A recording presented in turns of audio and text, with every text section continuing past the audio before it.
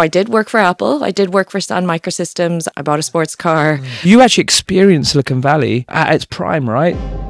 Eileen is the partner of Passion Capital, which is investing in nearly 100 different startups in the UK. Think of the likes of Monzo, think of Go Cardless. If we get to choose, we're fund managers. It's such a privileged position. Do we choose, to invest in a team because they're good people, high integrity, they're going to attract great talent, or people are just going to steamroll over people?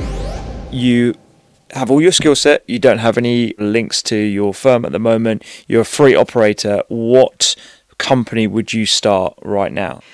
For me, this one is so important. I feel so passionate about it. I also see a huge commercial opportunity, so it's like a no-brainer from an investment thesis point of view. But I also see the difference we make for people.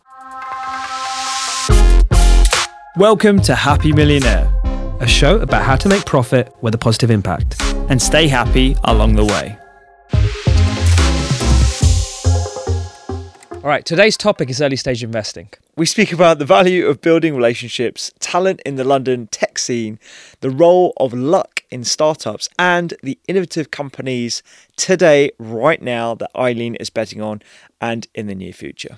Eileen is the partner of Passion Capital, which is investing in nearly 100 different startups in the UK. Think of the likes of Monzo, think of Go Cardless, think of actually my third company, Screenloop. And before that, she was actually in Silicon Valley, and she actually worked for the likes of Apple, Yahoo, and also Sun Microsystems. And there's a really funny story where Eileen invested in Jay's company, even when he didn't want any investment at all. That is the grit that this incredible woman shows.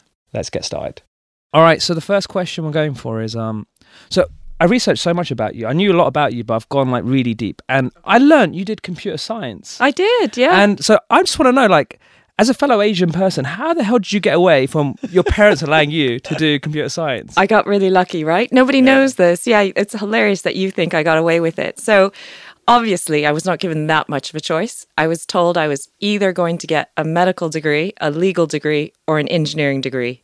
And yes, as we know, computer science wasn't really, it was the easiest of the engineering disciplines. So yeah, that's what I did. Oh, so cool. And then we know you went into Silicon Valley, right? And so you actually experienced Silicon Valley, at its prime, right? So you're working with the likes of Apple, Sun Microsystems. Come on, share some memories. What was it really like? Honestly, it was pretty cool. And I thought that I would be there for the rest of my life. Why would you leave? I thought at the time, because I had grown up in the Midwest part of the US, so 4 seasons, very heavily winter. And so I got to the Bay Area and I was like, why does anyone live anywhere but here, right? The climate's amazing. You've got the ocean, you've got Tahoe, you've got all this outdoor activity. It was phenomenal. And then, of course, the ecosystem, as we would call it now, but I didn't call it that then, was thriving, right? It was awesome. I mean, it was a lot of fun. I've only watched a few episodes of Silicon, the TV shows and stuff. Yeah. It was really jumping. You would walk into Starbucks and you had to assume everyone in the queue was in tech, worked at a company. If they didn't work at a startup, they worked at, one of the big companies. Everybody did. You don't have this experience where sometimes, for instance, in London, you get into maybe a black cab or the driver says, oh, what do you do? Here, I don't know about you. 18 years on, I still say I'm in IT. Because that's what a cab driver knows, right? What do you say? Yeah. What? Do you say tech? I'm in tech? Yeah. Well, a cab driver's what does that mean? You're going to fix my Spotify, really? Yeah. So I still say IT, and they still don't really know what that means. In the Bay Area, in the 90s, obviously everyone was in tech. Everyone loved it. Everyone was working on a startup idea or knew somebody who decided to do that crazy thing and go work at Google for options and the whole thing. How hilarious. I loved it. I would say that I learned more, though, in the dot-com sort of bust. So the 2 or 3 years that I stayed after the boom, because that's when you saw, an entire cohort just got really lucky. And that, you mentioned the whole Asian thing. I was brought up to think you work hard, you'd probably, make enough to look after yourself and your family, and you'll get what you deserve, and it's a meritocracy, and you got to put it in. And going through the dot-com boom and then the bust, you saw actually not all the smartest people I know did well. Not all the hardest working people I saw did well. Some of the best people, I would have thought, just got unlucky with their timing. And so for me, it was really, really interesting those last couple of years about how much of a role luck has to play in things, what timing does for you, and also just not to buy into the hype.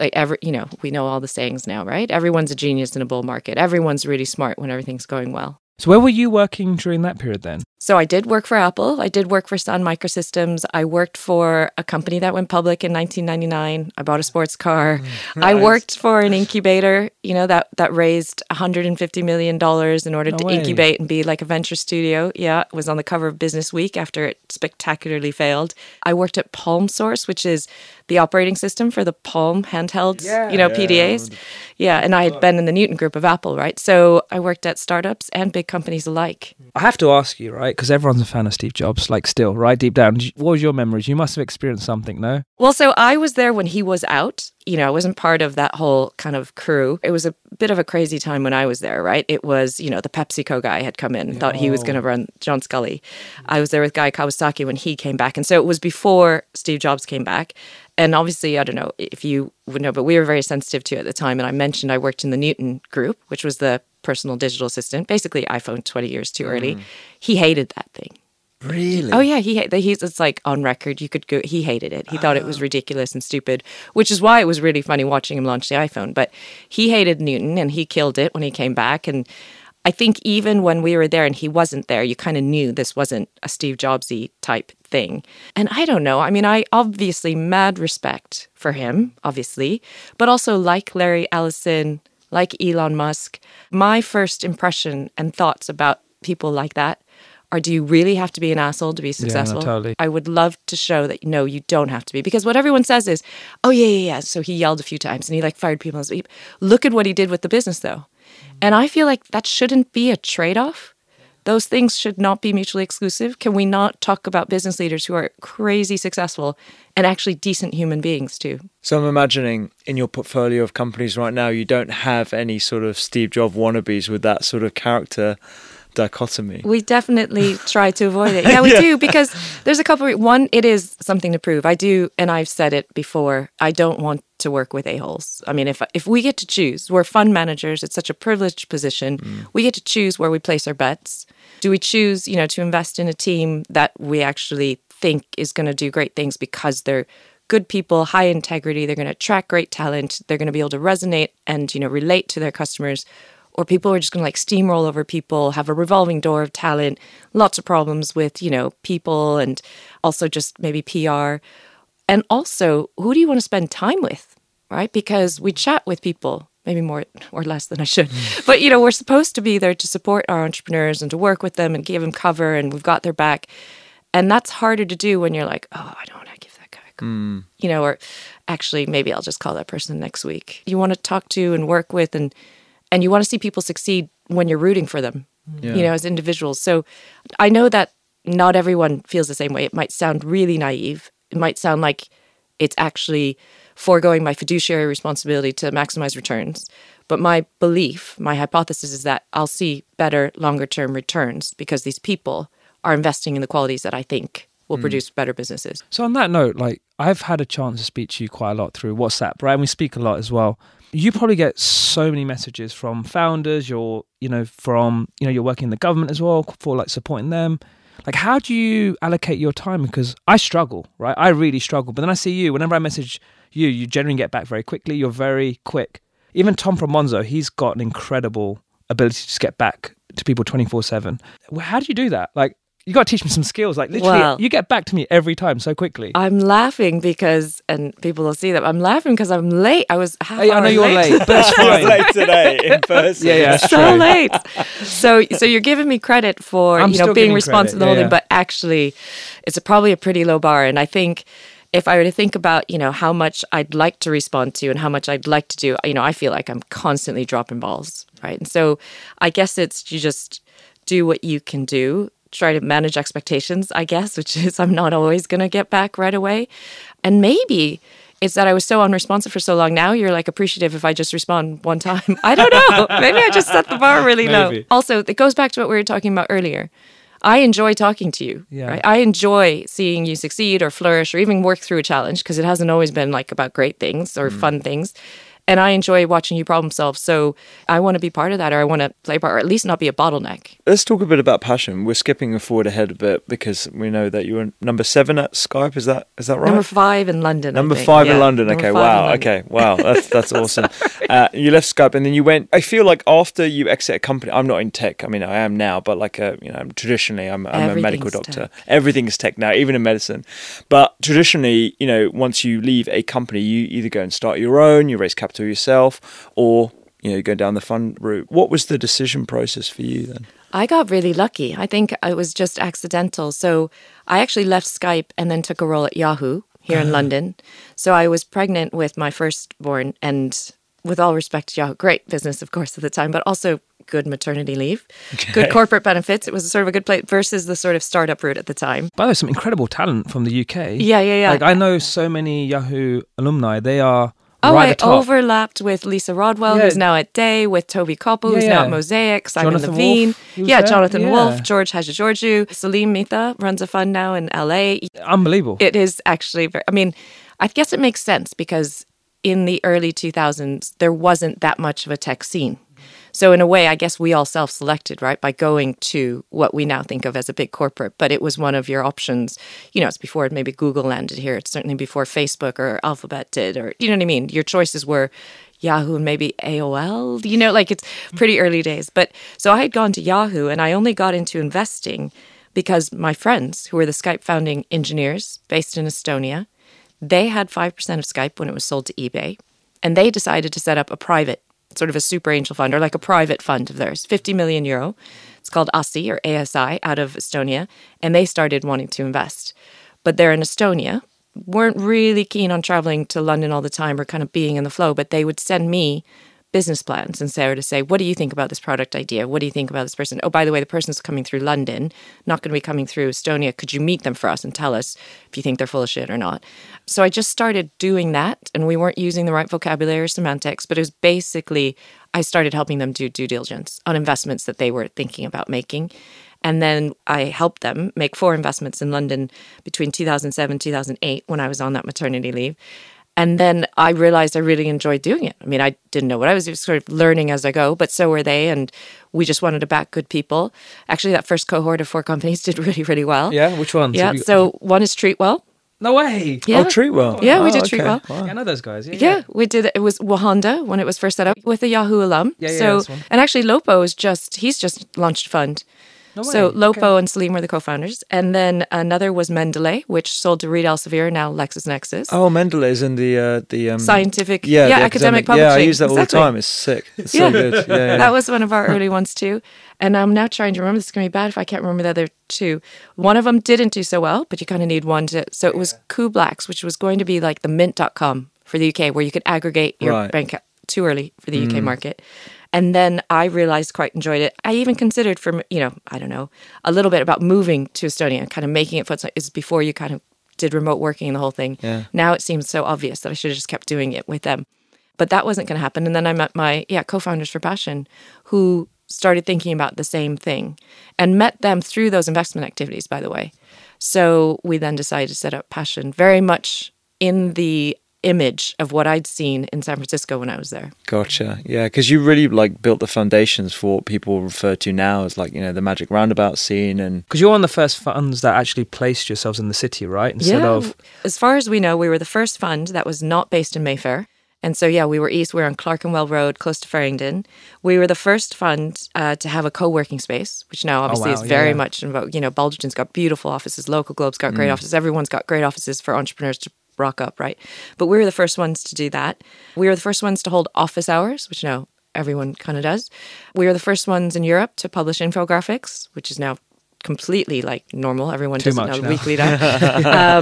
And we put our term sheet in plain English. Because it was the top of a term sheet, every term sheet says this is a non-binding term sheet. So then it's if it's not binding, why are we using these words which make it all sound all legal and such? So we put that in English too. So I guess fast forward now, the venture capital arena, there's so many players now, right? We're getting loads of guys from the US coming and you're getting new people create their own fund.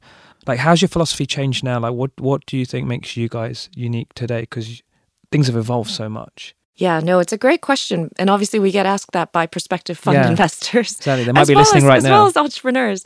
I think it is harder and harder to differentiate yourselves. I think what we've got going for us is, and it's going to make us sound so old now, but it's heritage. The fact that our original motivation is still probably what motivates us. You know, we haven't gone on to raise, you know, the first fund was £37,500. Second fund was £45 million. Third one, 45. We haven't gone to, you know, 60, 75, 100, or tried to just amass more capital under management or whatnot and just try and be multi-stage. We still really like and value working in the earliest stages. We really like that team building, the company building, getting the product market fit. We really feel like that's where we add more value. That's where we enjoy having the conversations. If you start getting into conversations about your profit margin and you're trying to get three percentage points out of your cost of goods sold, like I just gloss over, right? That's not my thing. Yeah. But if you start asking me like, I don't know, you know, should we hire the salesperson first or another like back-end dev? And, you know, how do I get the culture to work? And how are we doing remote working and hybrid and all? Like those are the kinds of things I really love getting involved in. I got to tell you a story. So Eileen somehow invested in my company when I wasn't raising money. Like it was a very quiet thing. I said, I'm only going to go to my founder friends. So I got all these incredible founder friends in Europe to invest, like some of the, you know, some incredible investors. And I said, look, I don't want any venture capital just yet. And then somehow, like, Eileen just, like, slid some messages to me. And I was like, I don't want to raise, but I don't know what's going on here. And she just kept on pinging me. And then eventually I'm like, I took your money, and by the way, I upset so many other venture capital funds because I said no to them, and I don't know what happened. I don't know what she did to me. I don't actually know what she did. So can you explain what you did to me? Because like, you seem like the best negotiator ever, because I didn't want money from a venture capital fund, and I got a venture capital on my cap table. I was like, what's just happened? Oh, that's funny. I don't remember what I did, but I'm sure I would have talked. So yeah, what was it? I would have probably some negotiating explained. Skills, right? Yeah. Well, yeah. So I do think, but I think this is, you mentioned this earlier, sort of Asian to Asian. I do think, I'm being completely stereotypical, making a sweeping generalization, but, you know, my passion partners have said it too. I think, you know, Asians, you like to haggle. Yeah. You know, there's this saying that I've said, which is, you know, any fool can pay full price, right? Anybody can just pay the sticker price. But certainly for me, something I watched my mum do when I was growing up, and obviously I used to cringe. I mean, I hated it. Yeah. I was super embarrassed. Like, why do you not want to, you can afford it. Like, why are you trying to play off? But what you learn is, I think if you put yourself in the other person's position, if you understand that there's something to benefit both, I'm not just trying to take advantage of somebody. Hopefully I didn't take advantage of you. But it's like, listen, I think we can hopefully help. We can be useful. I think we can, you know, offer good advice without the overhead or whatever reasons you didn't want a venture capital investor. I'm sure that's the way I pitched it, which was, but we're not like other VCs. Yeah. Maybe. I don't know. Negotiating has been something I wouldn't have thought I was great at, because I wouldn't like to characterize myself as a salesperson. Yeah. But actually, at some point at Passion, we realized after 2 or 3 years, so I do actually negotiate most of the term sheets, even if they're not, you know, quote unquote, my deals. So I think what really got me over the line with that was you've managed to build such incredible relationships with some of the founders in the UK, like some of the top ones, right, who are my friends, and they all just kept on saying, take Eileen's money, take Eileen's money. Like literally, I was getting a WhatsApp from them constantly, like, take her money, take her money. I'm just like, I felt like I got just like bullied to the corner. I was like, I'm going to lose all my friends if I don't take this money. I don't know what happened, but you have managed to build incredible relationships with like some of the top founders in the UK. They all love you, right? If you had to, I guess, understand how you did that, are you able to explain? Because I'm going to interrupt this for just 1 second. Me and Jay love seeing your reviews, but we wanted to go a step further and let you have the chance to ask us some questions on the pod right here. If you go to happymillionaire.club, there's a microphone in the bottom right corner. Click that, tell us who you are, and ask for anything you like. The best ones will be played on the show in a couple of months. Let's see what you've got. You have built probably the best relationships I've seen from a venture capital. Wow, that's quite a compliment. If I were to think about that and like what you just said, I think, one of the people that I know you're referring to, I think part of the reason is, and this is the whole firm, all of us at Passion, we see so many founders, we can only invest in so many, but I hope that we behave in a way that even if the ones we don't invest in, that they will know that we'll get their back or we'll help if we can. You know, obviously, maybe we can spend less time than certainly our portfolio companies, and that's the first priority. That's, you know, what we tell our founders. But hopefully we're still supportive. We'll give advice. We'll give feedback. They can bounce stuff off of us, even if we haven't invested. And so, for instance, one person that we have in common, I think we missed that deal completely. We didn't get to invest. I was really annoyed because we didn't even see it. So it's not even like we made the wrong call. We didn't even see it. So that was our bad. But by the time I met this founder, I actually sort of was like, what is it that you're working on? What is it you're doing? It sounded amazing. And I was like, I can't believe we missed it. And then I was like, how come we don't hear more about you? How come you're not, and I'm not saying this is what people should go for, but at the time, because this is quite some time ago now, TechCrunch was the thing. If you got into TechCrunch, it was going to, you're going to see all your graphs go up to the right, and it'd help with the fundraising and everything. And I remember this founder was really straightforward. They're like, I don't know. And I was like, well, what are you doing? Are you doing any? And he's like, well, we use so-and-so for PR. And I was like, first of all, why are you paying for PR? That's a whole nother topic. But then I was like, your PR sucks because I've never heard of it. So actually, I don't know if he's told you this story. The way we kind of hit it off, I was like, I will get you more exposure or attention or response in the next 2 weeks. And I'm not going to charge you for it, but I bet you I can. And so he was like, yeah, sure. I mean, he had nothing to lose in it, right? And then I did. I think I don't know what I did. I'm sure social media, but I think I mentioned to a couple other people, maybe invited to, a round table or a conversation or a discussion. Only because, by the way, not just to prove a bet. I'm competitive, but also because I thought what they were doing was genuinely valuable. Right? I was already kicking myself for having missed the deal. So thought this is a bona fide, genuinely good thing that they're building. Sounds like they're doing really, really well. I don't know why more people aren't hearing about this as an example of a great UK fintech. So I think it is about that we try and treat everybody the same with high integrity and also try not to be as much overhead as I know we can be, but as little overhead as possible. So we're talking about Iman, by the way, from Onfido. I know he'd want to shout. He'd be upset if I don't say that. He's one of my really close friends and he's an incredible human. So I'm glad he connected us together. Yeah, that's epic. We need to talk a bit about happiness as well. Like you mentioned paternity leave. How many children do you have? Sorry. So I have 5. You have 5 kids? I have 5. Oh, wow, I didn't know it's 5. Wow. It's 5. Well, I only gave birth to 4. So I don't know, maybe you heard the 4 number. So I gave birth to 4. I mentioned the first one that I was having when I first started investing. So mine are 16, 14, 12, 10, and then I have a 7-year-old stepdaughter with my current partner. And the secret to this, by the way, you're all like, you're going to give me too much credit. We co-parent. So I co-parent with my ex-husband. So the older 4 are with us for a week and then with their dad for a week. In the same time, my stepdaughter's with us for a week or with her mum for a week. So we have a house full of 5 kids, like today, which is why I have to leave to do a couple school pickups. Or we have a house of no kids every other week. Wow. I've got some married friends who are like, how do I get that?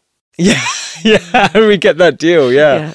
So, optimizing for happiness has got to be something that you've really had a lot of practice with. And, being in a unique position where you're having to WhatsApp people like this guy all the time and, be present as much as you need to be present there for your kids. I mean, how have you managed to manage that? I think I'm really, really lucky because, first of all, I think the role of an investor, I don't know why people don't talk about this more, but I think it's one of the most privileged jobs, in addition to just applying capital or deploying capital, because, we fill our days with, meetings or pitches or working with founders, but it's such an opaque, if Jay hits me up and is like, oh, can you meet tomorrow at 10? And I'm like, oh, no, sorry, I can't. He doesn't know. We're not an internal company, so it's not like, oh, I know you don't have any meetings. He doesn't know if I'm meeting with new founders, existing founders. So if I need to protect my time, I really can. And I think we're very, very lucky because of how opaque it is. And I know lots of investors like to pretend they're really, really busy. And of course, you could be busy. You could fill your days with events and panels and lunches and meetings, but you can also protect your time. So I'm really lucky about that. And then I think actually what really brought into sharp focus, because I think you're giving me credit for finding balance, but I think it was the pandemic that really triggered it for me because, first of all, I had a nanny. So I had somebody who would come in and right before COVID probably did the school pickups until about dinner time. So I could go to the office after school drop-offs and be in an office from, anywhere between 9 and 9:15 until 5. So that was completely fine. And then also work after the kids go to bed. Now we don't have a nanny, so I go do the school pickups. But I was so lucky for so many years. But I think what the pandemic and lockdown taught me was because I did home learning with my youngest, so my stepdaughter, who's 5 at the time. It's not like, oh, just listen to that Zoom, honey, and let me know what we got to do afterwards. She's obviously going to space out. So I was listening to all her lessons. I'd have one earpiece in one ear and she'd have one. And so I was going through all her lessons with her and then doing the work and then doing the homework. And so I kind of did homeschooling basically, or home learning with her. When I did that, I enjoyed it, first of all, but realized how I hadn't done that with any of the older ones, right? So since the pandemic, I'll go do the school pickups because I had so much time with all of them. And I really, really enjoyed it. Like, really enjoyed it. And it made me realize how I didn't have that at the ages of the older ones and how little time I've got left. So I'm going to make the most of it now. People always describe their companies like as their baby, right? And I wonder, being part of an institutional firm, does it feel like you've got multiple babies with all the companies that you're sort of nurturing and fostering and, making sure they grow up? Yeah, a little bit. I think that's a good metaphor, but you still think of the fund as your baby, right? So we launched the fund, we pitched it to institutional investors, limited partners who invested in the fund, trust us with their money. So you do still think of the fund itself and the firm as your baby. But then, yeah, you're probably right. You think of the little hatchlings that you've decided to invest in. And I guess, I should probably mention, because I got to give a shout out. So I'm spending a lot of time, as Jay knows, with one of our portfolio companies now. So I'm kind of on that operator side now too. And I think what's really hard about that is I probably do want to invest even more time when I'm on the operating side because I've hired people to work on this company, right, with me. While in a fund situation, obviously I'm a custodian for people's money. It's not like I sold People Vision to come work with me. You work with, give me your 40, 50, whatever hours a week. And because we're going to build something together, that's on the operator side. And so that makes it probably harder to do the balance. But yeah, you do feel like they're all your babies. Yeah. Can you talk a bit more about that particular company? Yeah, I can do. It's for TIFA and it's reproductive health benefits for companies. So where somebody might want to, through their employer, think about maybe looking into egg freezing or IVF or has questions about the menopause or andropause, which is male menopause, or, early detection of prostate cancer, testicular cancer, anything that's reproductive, hormonal, or sexual in nature. Those benefits, for lots of reasons, which is a whole nother podcast, are apparently not covered under private medical insurance. Right. But everyone goes through, everyone's got a reproductive health system, whether they're going to choose to have children or get married or not, whether they're in a heterosexual relationship or if they're same sex. Actually, if they're LGBT, 100% of those people need support to start a family, right?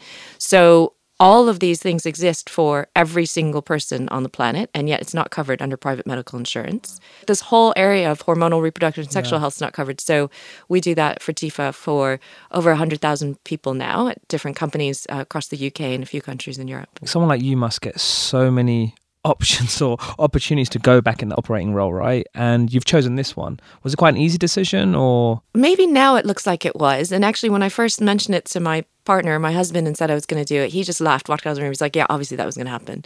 Which was infuriating, by the way, because that's my partner saying, I told you so, when he didn't actually even tell me. So I think it does look really natural now.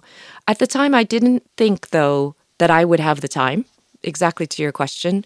So I didn't know that I'd have the time to commit that I would be satisfied with. And also, this one's an enterprise SaaS business. I mean, we do impact health outcomes for individuals. So we're very much a consumer proposition. But our channel is employers. So we are a B2B, business, and we're selling to companies. And I don't have that background. I might give you my opinion on how to do it, but I'd never used HubSpot. I've never done a B2B sales call. And that's my forte, right? Exactly. The type of people I was looking for would have that background. So I didn't think it would be me. Yeah. Quick fire before you got to leave. If you have all your skill set, you don't have any sort of links to your firm at the moment, you're a free operator, what company would you start right now in this space? Oh, wow. It's an amazing question. I have to say it's the one I'm running now, then. It's for TIFA. Okay. I thought you were going to say that. Sorry, I got to say that. But I think maybe to fill in the blanks, part of the reason I feel so strongly about for TIFA right now is because I've mentioned the children that I've had. I maybe haven't mentioned, but I'm 51 years old, so I'm perimenopausal and I'm on HRT now. I also had 2 miscarriages between my first and my second born, and I also had 2 terminations in my 20s when I was working at Apple. So I've been through a lot of these journeys. I am an example that you can work through them. You carry on, you work, this is fine. So maybe somebody would be like, you don't need a benefit from your employer. But I am also then firsthand witness to the fact, like, maybe it would have helped my well-being a bit if I'd taken a day off. Maybe if I'd actually had someone to speak to, it might have made that easier and I would have been more productive as an employee for the companies I was working with during all those things. And actually coming off the pandemic, we clearly see companies recognize the duty of care to employees, right? They're looking after well-being, finally, and it's the right thing to do, obviously. And so I feel like it's so important to have companies like ours filling that gap for this area of well-being, which no one else is covering. What I find so incredible about you is that, I call it games of life. It feels like you've done so well in all the games of life. Like, you've been really successful in your career. You've been acknowledged, like you've got an MBE in the UK. It's incredible. You've got this incredible family, you're looking after kids, you've played all the games in life, right? And I'm just like, what excites you now? Because it feels like there's so many people that are probably listening to this, like, wow, Eileen has done so well in all these areas. And now, I know you said you're going to spend more time with your kids, and then, you've now taken an operating role in this company. How did you weigh up that decision? Because it must have been so hard, because now you're going to have less time with your kids to now do this. Like, what made you go for this decision? Because it's, first of all, very, very flattering, by the way, because I don't know that I'm, an example of success. I know I'm really lucky because I'm happy, and I feel lucky to have all those facets of my life and to have those opportunities. You're right, though, in terms of like this operating role, I needed it like a hole in the head, honestly, because I don't think I was responding, all that quickly to things even before I picked this up, and I don't think it helped. But I think for me, this one is so important. I feel so passionate about it. I also see a huge commercial opportunity. So it's like a no-brainer from an investment thesis point of view. But I also see the difference we make for people. We've had Fertifa babies that were born. We had twins that were born last December. We've got 3 women who are pregnant now. You see those pictures, or if you're going to help somebody make a decision about their trans surgery, we're changing people's lives, right? So I think to the point that you made, it's the impact. We're actually doing something that it's impacting people's health outcomes, their livelihoods at work, which they've chosen for their career, and also just, their life and their fulfillment and what they're sort of after in terms of their life choices. So it does feel like this is the right thing to do. Somebody's going to succeed at it, I'm sure. I think there are some very successful US companies that could come and just land here and do it. But I feel like we should build a category leader here. That's a great way to end it. Yeah. So where can people find you? Where's the best place to... It's probably Twitter? You're very active on Twitter, right? I've been less since I've been doing this operating role. But yeah, I'm on Twitter. I do pay attention. So yeah, on Twitter. Awesome. Thank you so much, Eileen, for hanging out with us. It was No, a great, thank you for great having episode. me. Yeah, and, absolutely. Yeah, well, hopefully we can do a part 2. I'd love to. Yeah. So many things we could talk about. Definitely. Yeah. I'm excited about it. All right. You He's even paid me excited. for I'll be that. excited. All right, awesome. Thanks. Cheers. Thank you. Thank you, guys.